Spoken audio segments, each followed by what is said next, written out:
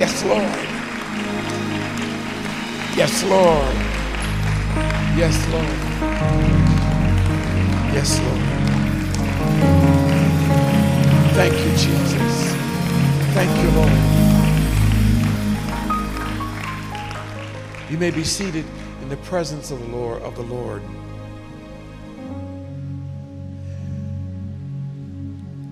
Thank you, all of you that gave your support yesterday, all of you that could and did give your support yesterday for the homegoing of Michael Christopher. The Lord met us, and it was a marvelous celebration as well as a house of mourning, and we are learning what we find in the house of mourning. Amen. And there is a time to laugh. There's a time, come on, to cry. See, there's a time to rejoice, and there's a time where you cease from rejoicing.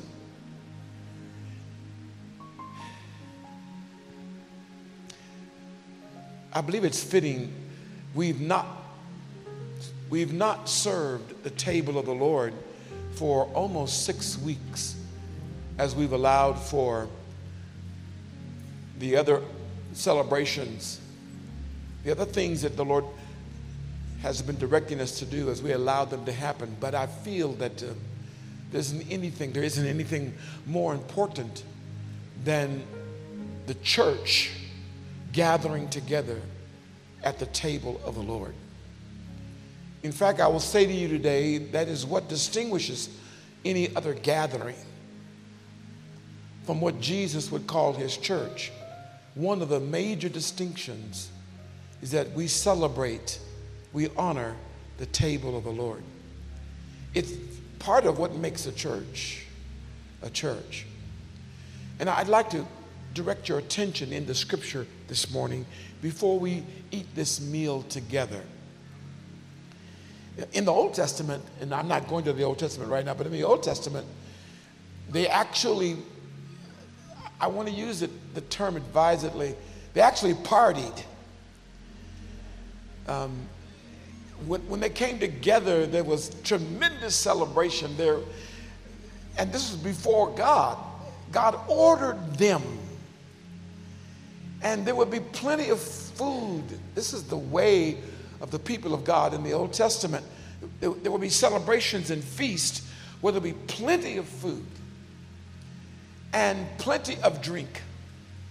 And yes, for those of you that have, yes, it would be wine. Amen. If you drank enough of it, it would change your character. Yeah. It was real.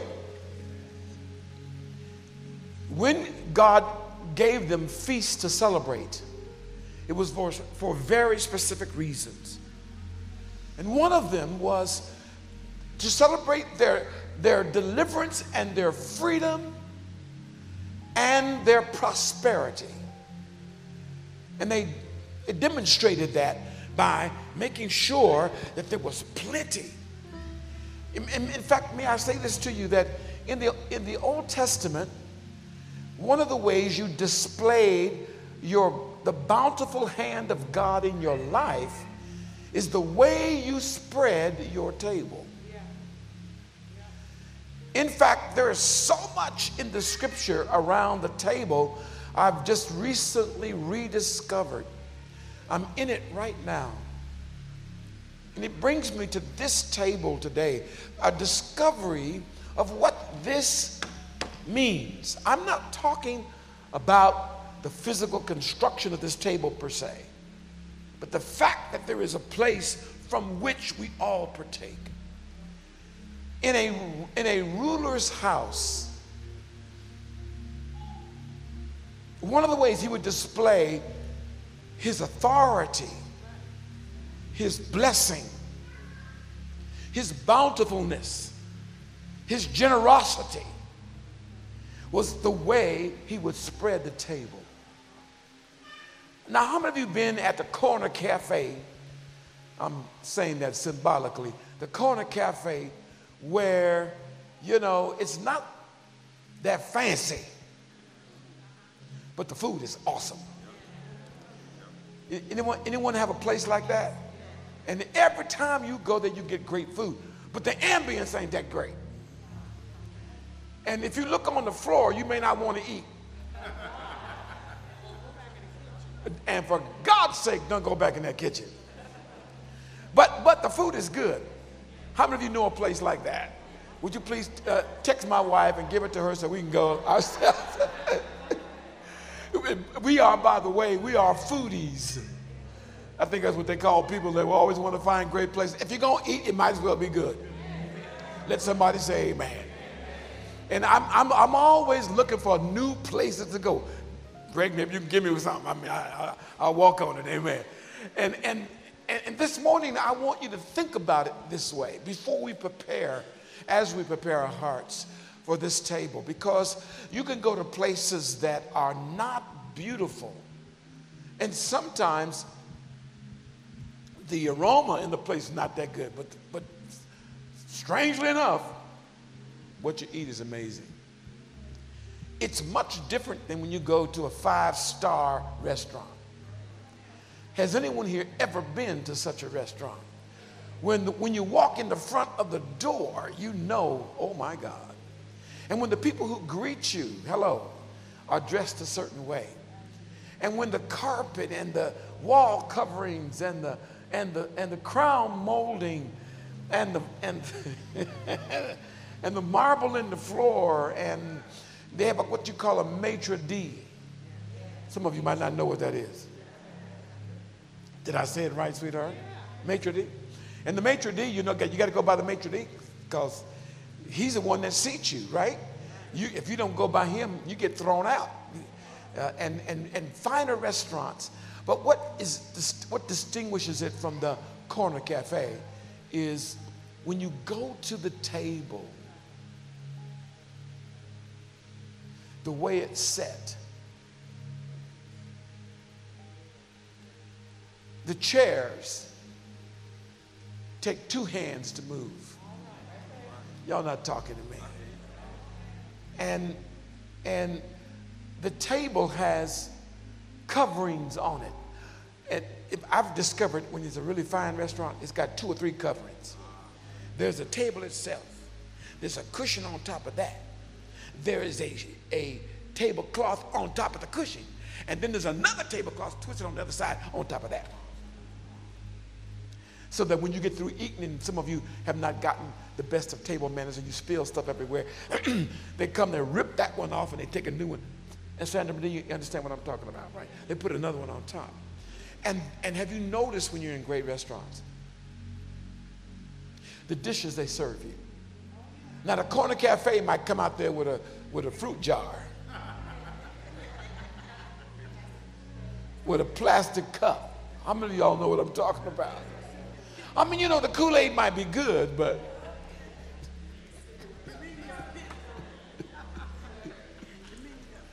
when you get the menu don't have many words. You just got pictures. I want that right there. But when you go to a fine restaurant, you have to sometimes there be a couple of languages on the menu, and the utensils they serve with are beautiful. There are usually 2 or 3 plates, and there's settings on both sides of the plates, and those utensils don't have water spots on them. I wish I could talk to somebody this morning. I mean, they are pristine, right? And if they're not, you know, the waiter is just indignant. Oh, he has words with the kitchen. Because those utensils are declaring the opulence, the excellence, the honor of that establishment. So my wife, she's preaching to me. She said, and some of you, I've seen some of you do this. Order a glass of hot water. Put your utensils in the hot water. Because you're doing hand washing right there in the restaurant. When you go to a great restaurant, you don't have to deal with that. You don't have to deal with that.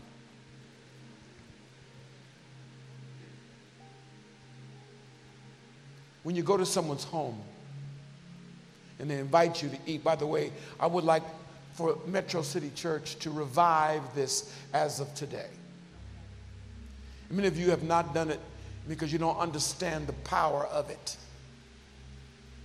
Do you know how many proposals have taken place over a meal? Okay. How many of you proposed to your wife over a meal?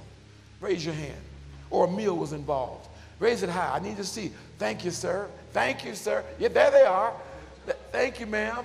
You got a proposal over. Donald, did you propose to these over a meal? Now, you weren't at McDonald's, were you, bro? All right. That's what I'm talking about. And those of you you young ladies,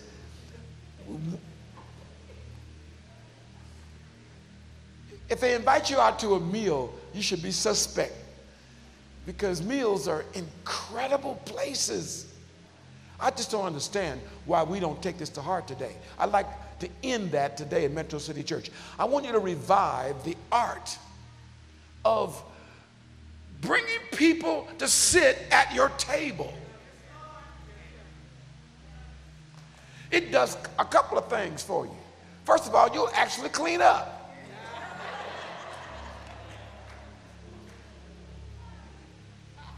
It says something about you.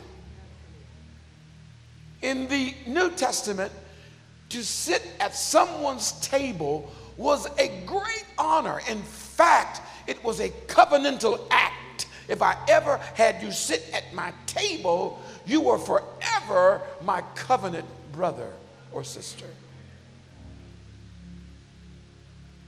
I'd like us to revive this again. Carol and I, we love to do this. We love to have people over to eat. Now, I know restaurants and so on and so forth. And honey, you don't have to be a gourmet cook. You can order that stuff out. Put it on their plates and act like you did it. Amen.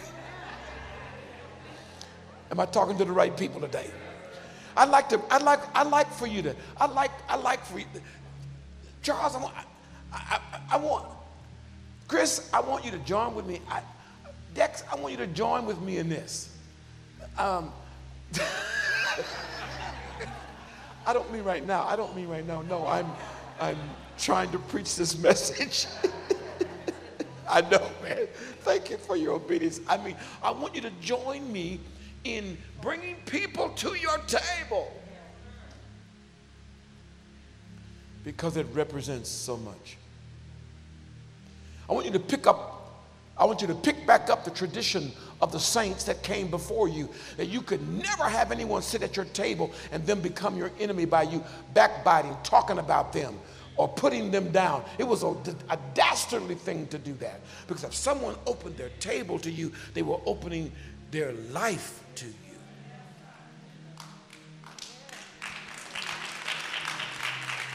If you're going to clap, clap. If you understand. In the New Testament, as well as the Old, even more so, it's demonstrated even more so in the Old Testament. If you were asked to come and to sit at someone's table to partake of what they had to offer, it was a great honor.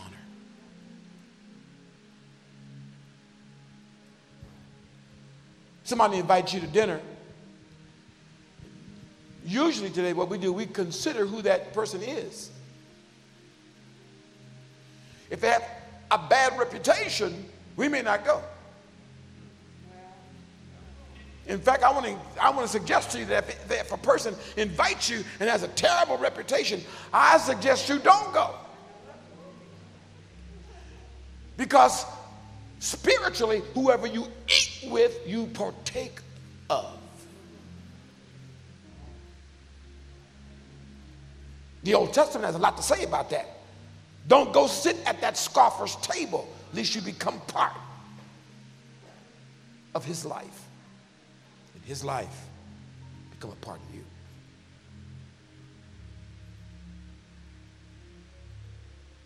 I want to say more about tables later. They are absolutely amazing. I've been thinking about it, and before the Lord, I see flashes of past experiences, some of the greatest experiences that Carolyn Johnson and myself have had in our life have occurred at a table. I think about today our mentors who are now, he is with the Lord. But one of the great opportunities we had was to sit at his table, because at his table he would share. It wasn't just the food we ate, it was the person he was and what he would share with us and what he would expose us to. First time I ever came to Atlanta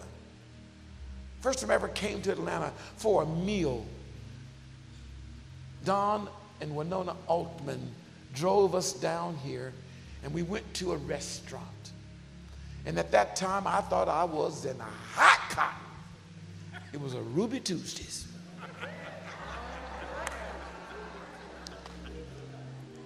Things do change. Oh, baby, we was picking hot cotton for real. And I remember the first time I ever had French onion soup with the crouton down in the broth, the onions running everywhere, the cheese baked on top. And I stuck my spoon down through that cheese, and it just yielded to my spoon. And I pulled it up, and it wouldn't let go. It just kept stringing along. And oh my God. I never knew what French onion soup was. Never heard of it in my life. And at that table, he is where he began to help us to dream again. To see what we didn't see for ourselves. To see what was possible. It was because of who he was and the table we sat at and the meal we partook of. It meant something special. No more special, every bit as special as when the Lord would recline at the table. I want you to notice, by the way, in your devotion and reading, every time you see the word table, I want you to look at the surroundings and see what's happening. I believe the Holy Spirit will speak to you. In Luke chapter 22,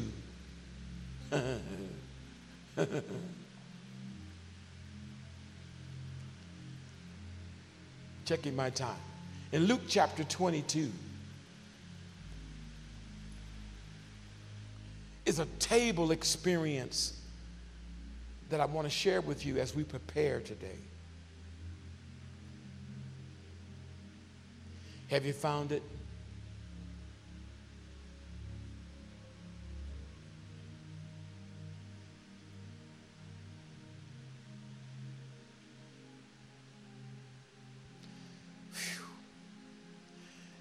My hesitancy is not wanting to be everlasting, but wanting to be eternal and share with you enough. But I want to share everything. You know, if you get something, you want to share everything. Say it again, please. Oh, yes, right. That's right. We've got time. So not this morning, but we will have time. So look at verse 22. Chapter 22, excuse me. Look at verse 14.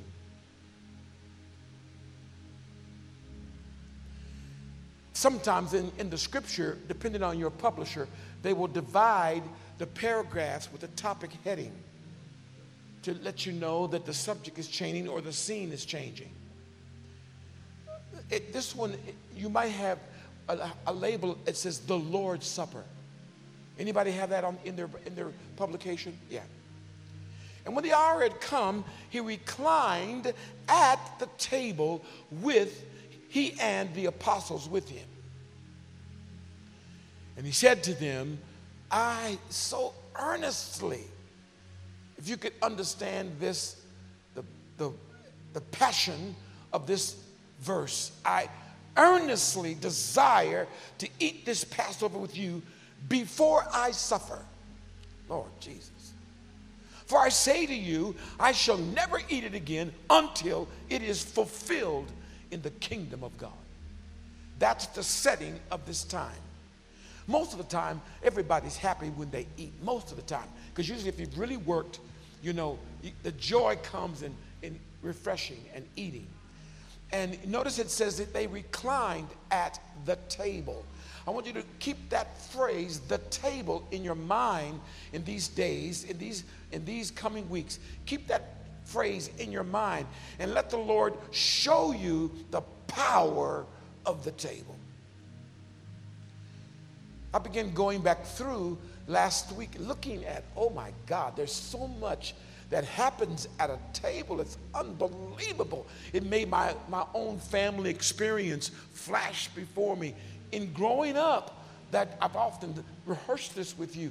Sometimes I feel like I can't rehearse it enough, but I just can't get it out of my mind when I can see it so clearly. How the table was from east to west, and the window was right there, and the sunshine would come in, and the stove and the sink was behind us, and there was a wall there with a heater on it, and on the other side there was this dining place, and all of us, Diane, Flynn author,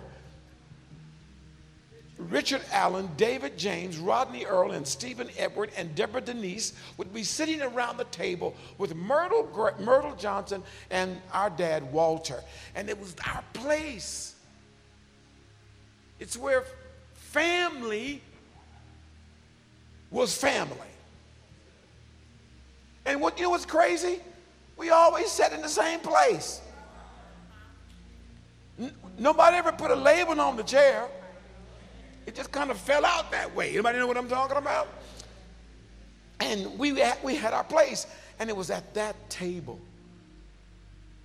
Without knowing it when it was happening, I learned to love family. Where I began to understand what it is to be a family and what it was to be blessed. Because however well Walter and Myrtle did, always showed up at the table. We knew money was flowing when we had pork and beans. Have mercy, Jesus. We knew we were in the money when we had hot water cornbread. Most of y'all don't know anything of what I'm talking about, because this is more than 50 years ago. Hot water cornbread, pork and beans. We knew stuff was, and listen to me. If she ever pulled out them smothered pork chops, we knew we were doing great.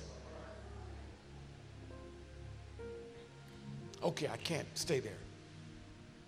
So look at this. It's at the table that this occurrence happens when the disciples, and it actually calls them apostles, had assembled together, and they were giving thanks around the table, and they were sharing among themselves. In verse 18, they were sharing the bread, and there he took the cup. All these things were happening at the table, where he began to pronounce over this occurrence, this meal, something different than he had before. He said, this is the cup of the new covenant. This is the cup of the new covenant in my blood. This is the bread. This is my body, which was broken for you. This is where he said, this meal we're eating today represents what I'm about to do for you. He said, I just wanted to eat this so badly with you. But it's almost an oxymoron when he says, I want to eat this in light of my suffering that I'm about to go through. But I want you to also see something else that happens. When you get to verse 24, a discussion happens at the table. And by the way, one reason why you need to revive the table in your house, because you need real talk. How many of you know real talk is what really happens, what really matters? Real talk is where you really are, what's really going on in your life. And real talk started taking place at that table, and they started talking about who was the greatest. Isn't that amazing? The greatest is at the table, and they talk about who's the greatest. Excuse me, the Creator is sitting at the table with them, and they're talking about who's the greatest. They're sparring with their words. You know you got a table going on when it's the kind of freedom that you can talk real talk. And I'm afraid that many of us, our tables have digressed to grunts and moans and forks scraping plates and gulps of whatever you're gulping, and that it's quick, it's fast, and it's out of here, even if there is a table at all.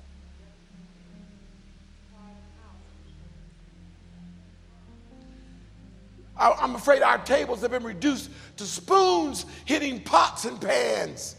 Or worse than that, breaking open the cellophane or what was ordered from outside and grabbing your stuff and going to your own corner and eating your stuff like an animal. You don't want nobody to get what you got.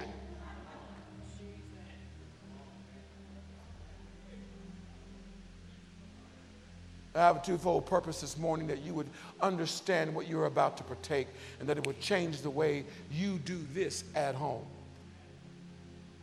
So that you and yours can receive what God has, what God has provided from his table to yours.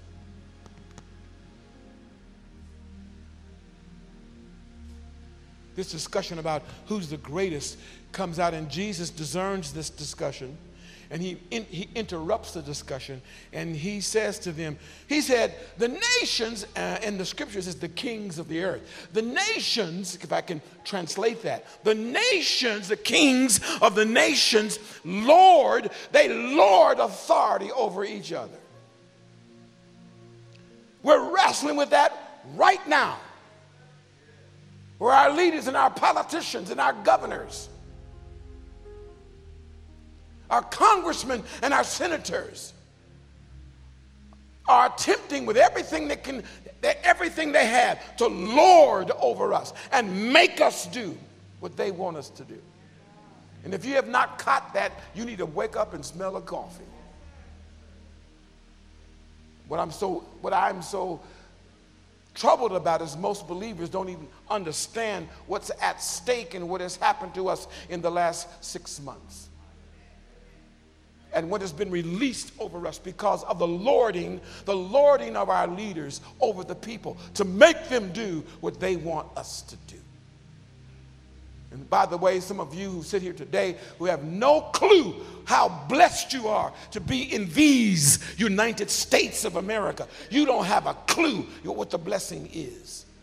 You've forgotten what freedom is. Jesus is discussing a political issue when he says the rulers of the nations, they lord over their people. And you know what? Whenever you have a country where there's lording over people and controlling people and making people do what somebody else wants them to do, you do not have freedom, and you don't have the freedom of the gospel. And their countries are no better. Don't you ever forget it. They are no better. Jesus said they lord over them. And then he says something profound. Look at it with me. He says to them, wow. But, verse 26, but it is not this way with you.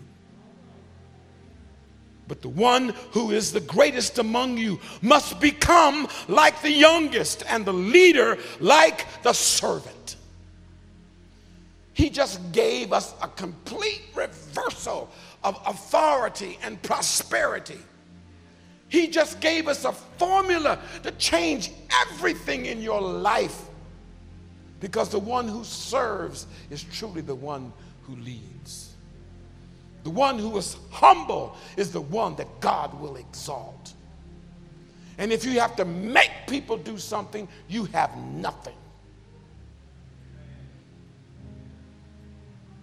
By the way, that goes for parenting as well.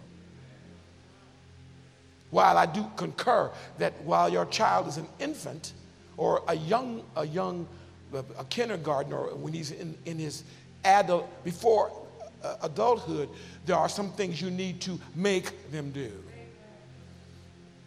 But those things are never negative, and those things are never to their detriment, and those things will never shame them or you. But the people say amen to that. If you believe it, clap your hands and give God praise, because this is the reversal that God is going to bring to us. And all of it is flowing from an understanding of the table. And Jesus said, look, if you're going to lead, you're going to have to serve. Tell your neighbor, if you're going to lead, you got to serve. And if you're too proud to serve, you don't get to lead. And if you get your leadership by strength and power, don't worry. If you don't lead by service, it won't be long. You won't be leading, because either you will die, or somebody will kill you, or somebody will usurp you, or somebody will undermine you. If you're a parent and your children are not in grade school, but they are older, you cannot make them do anything.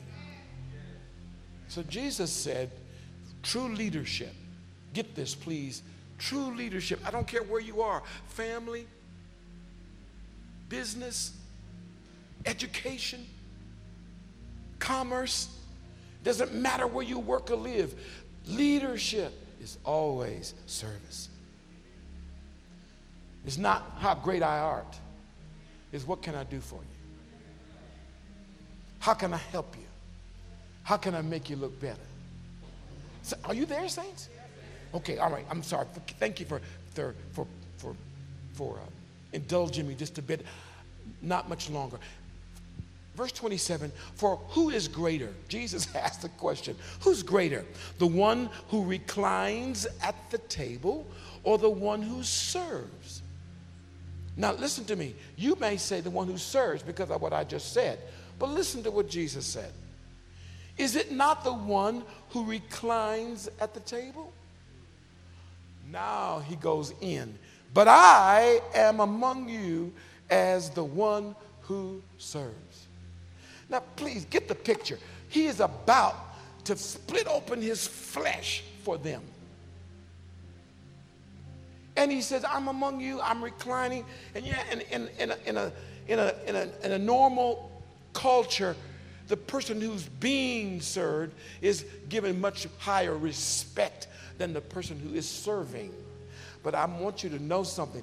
Even in the finest restaurant, if you've got an awesome restaurant, if you have an awesome restaurant and the person who's serving you knows what they're doing, they make your meal absolutely outstanding. Have you ever had somebody serve you who don't know what they're doing?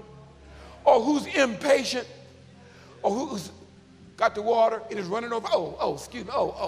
Have you ever had a person and you need somebody? Hey, I need some. You have to say, can I get some salt around here? Of course, that's kind of like what the corner cafe is like, right? It's horrible. If you have great food and a terrible server, it's horrible. You ain't gonna be a good deal that night. Jesus said, I'm among you as one who what? Serves you. So he's now reversing and he's revealing the kingdom of God. And then he says, and then looking at him like, what? He said, and then listen to this. Jesus says in verse 28, you are those who stood by me in my trials, and just as my Father has granted me a kingdom, I grant you. I grant you, excuse me, saints, this is the kingdom language. I grant you that you may eat and drink at my table in my kingdom. And you'll have authority even to judge the nations.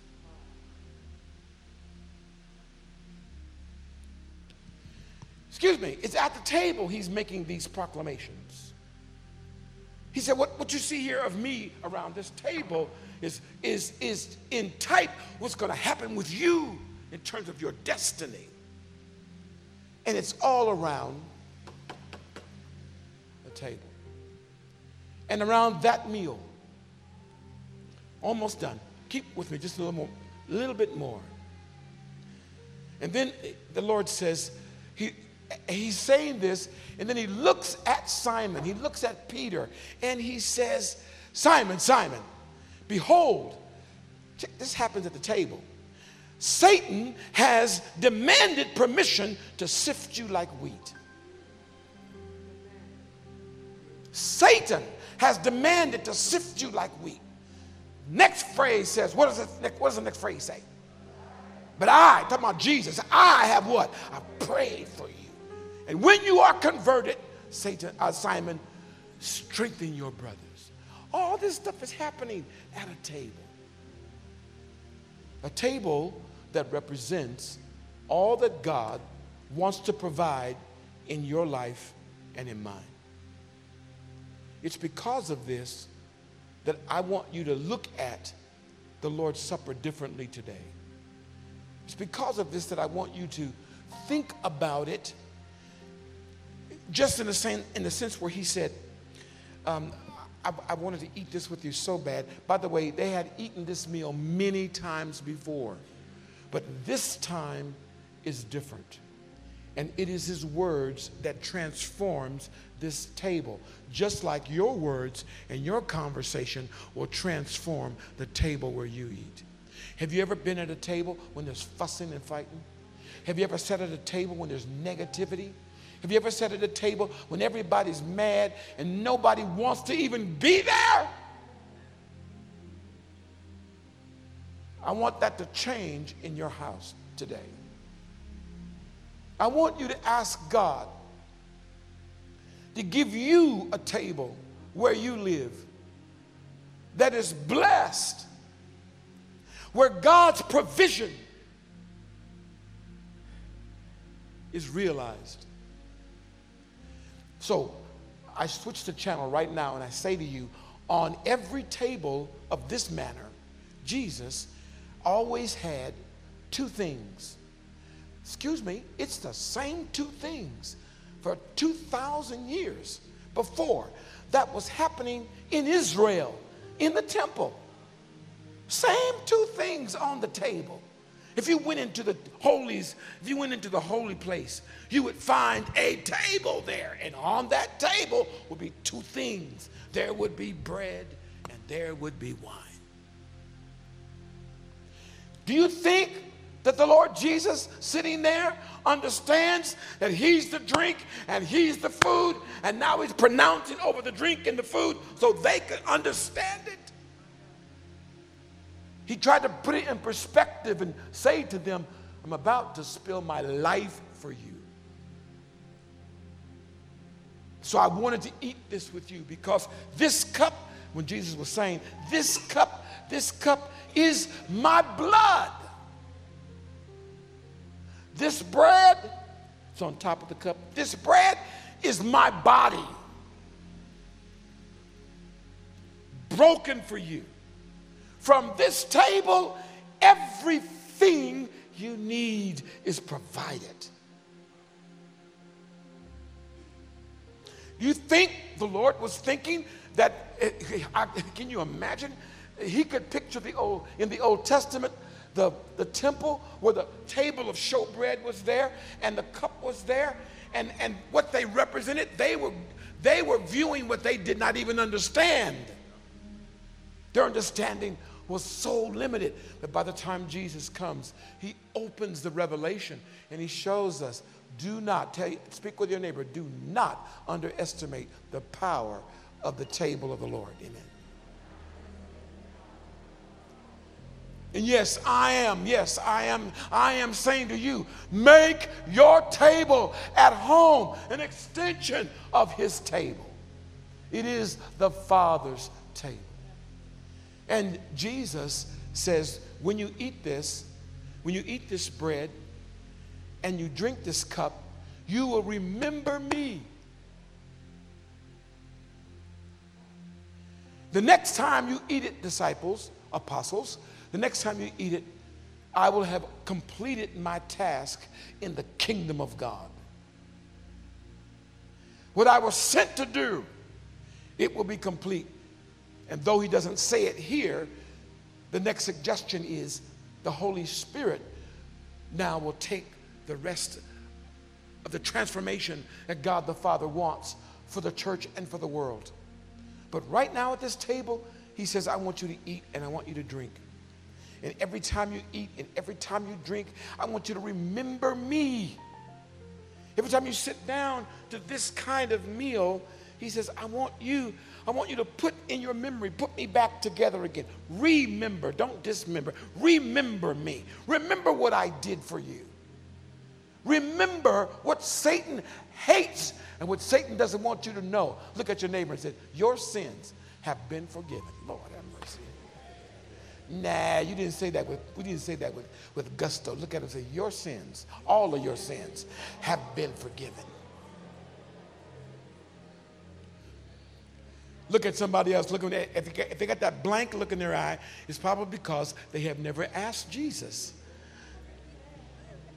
They may not have ever asked Jesus to forgive their sins and to believe in them. Find somebody else, say, all of your sins have been forgiven.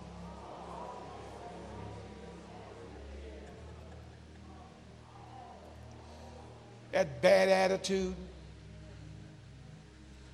that bad language coming out of your mouth,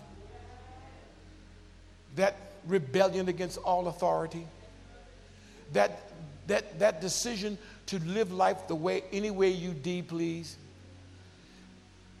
Did you understand that?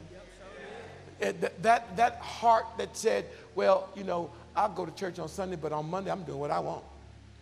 And don't ask me what I did on Saturday. Look at him in the face at all of your sins, because of his love, have been forgiven. Wow.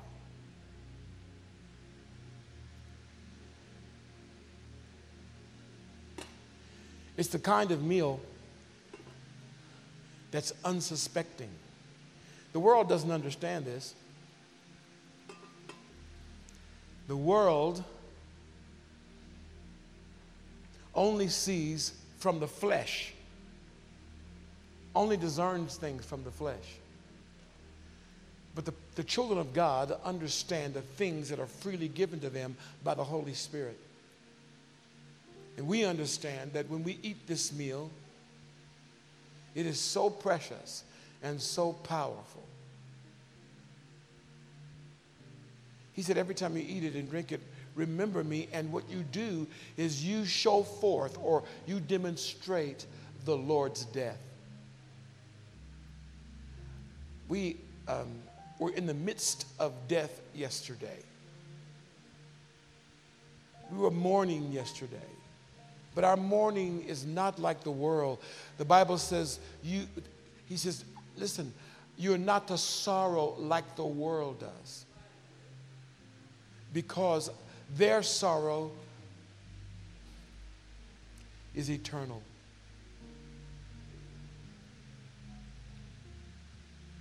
The believers is not. We win.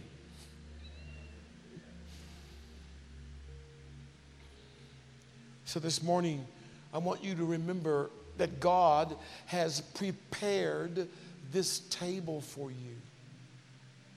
And I also want you to understand that God gives you the power to prepare a table in your own house.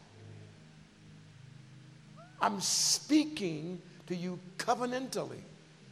I'm speaking to you in terms of renewal.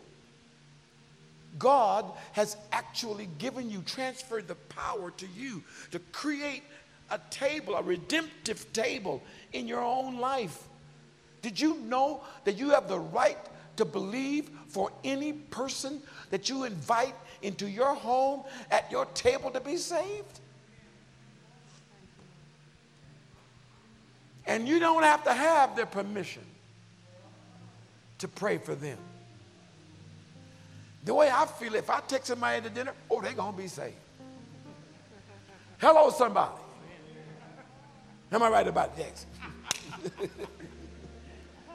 If they sit down, if I provide the meal and they sit down at my table, they're going to be saved.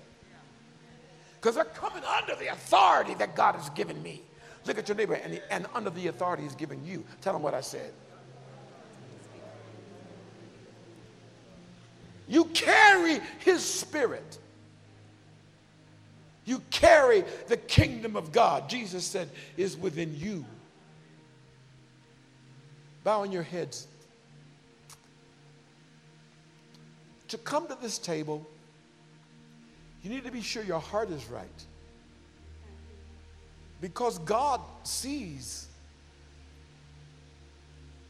When you come to this table, your heart needs to be for him. Your heart needs to be like that child that easily repents. Your heart needs to be a heart that has decided, I will serve you. Whatever is wrong, I will repent. I will make it right. It's what makes you worthy of this table. And it also keeps you alive to live out all the days of your life. The Apostle Paul said, there are some who eat at the table unworthily who are now asleep. He means dead. Because in the house of the Lord, in the church of Jesus Christ, you can't actually get more serious than this. And for that reason, I want you to pray now in the name of Christ. The Apostle Paul was so serious about it, he said, wait for each other so that your hearts are right. And getting your heart right simply means, number one, acknowledging that the Holy Spirit has been putting something before you that he wants you to change. Your heart being right is acknowledging that the thing that may give you pleasure breaks the Father's heart. Getting your heart right means I will live as he dictates me to live.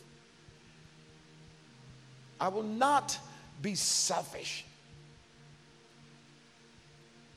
I will not lord over others.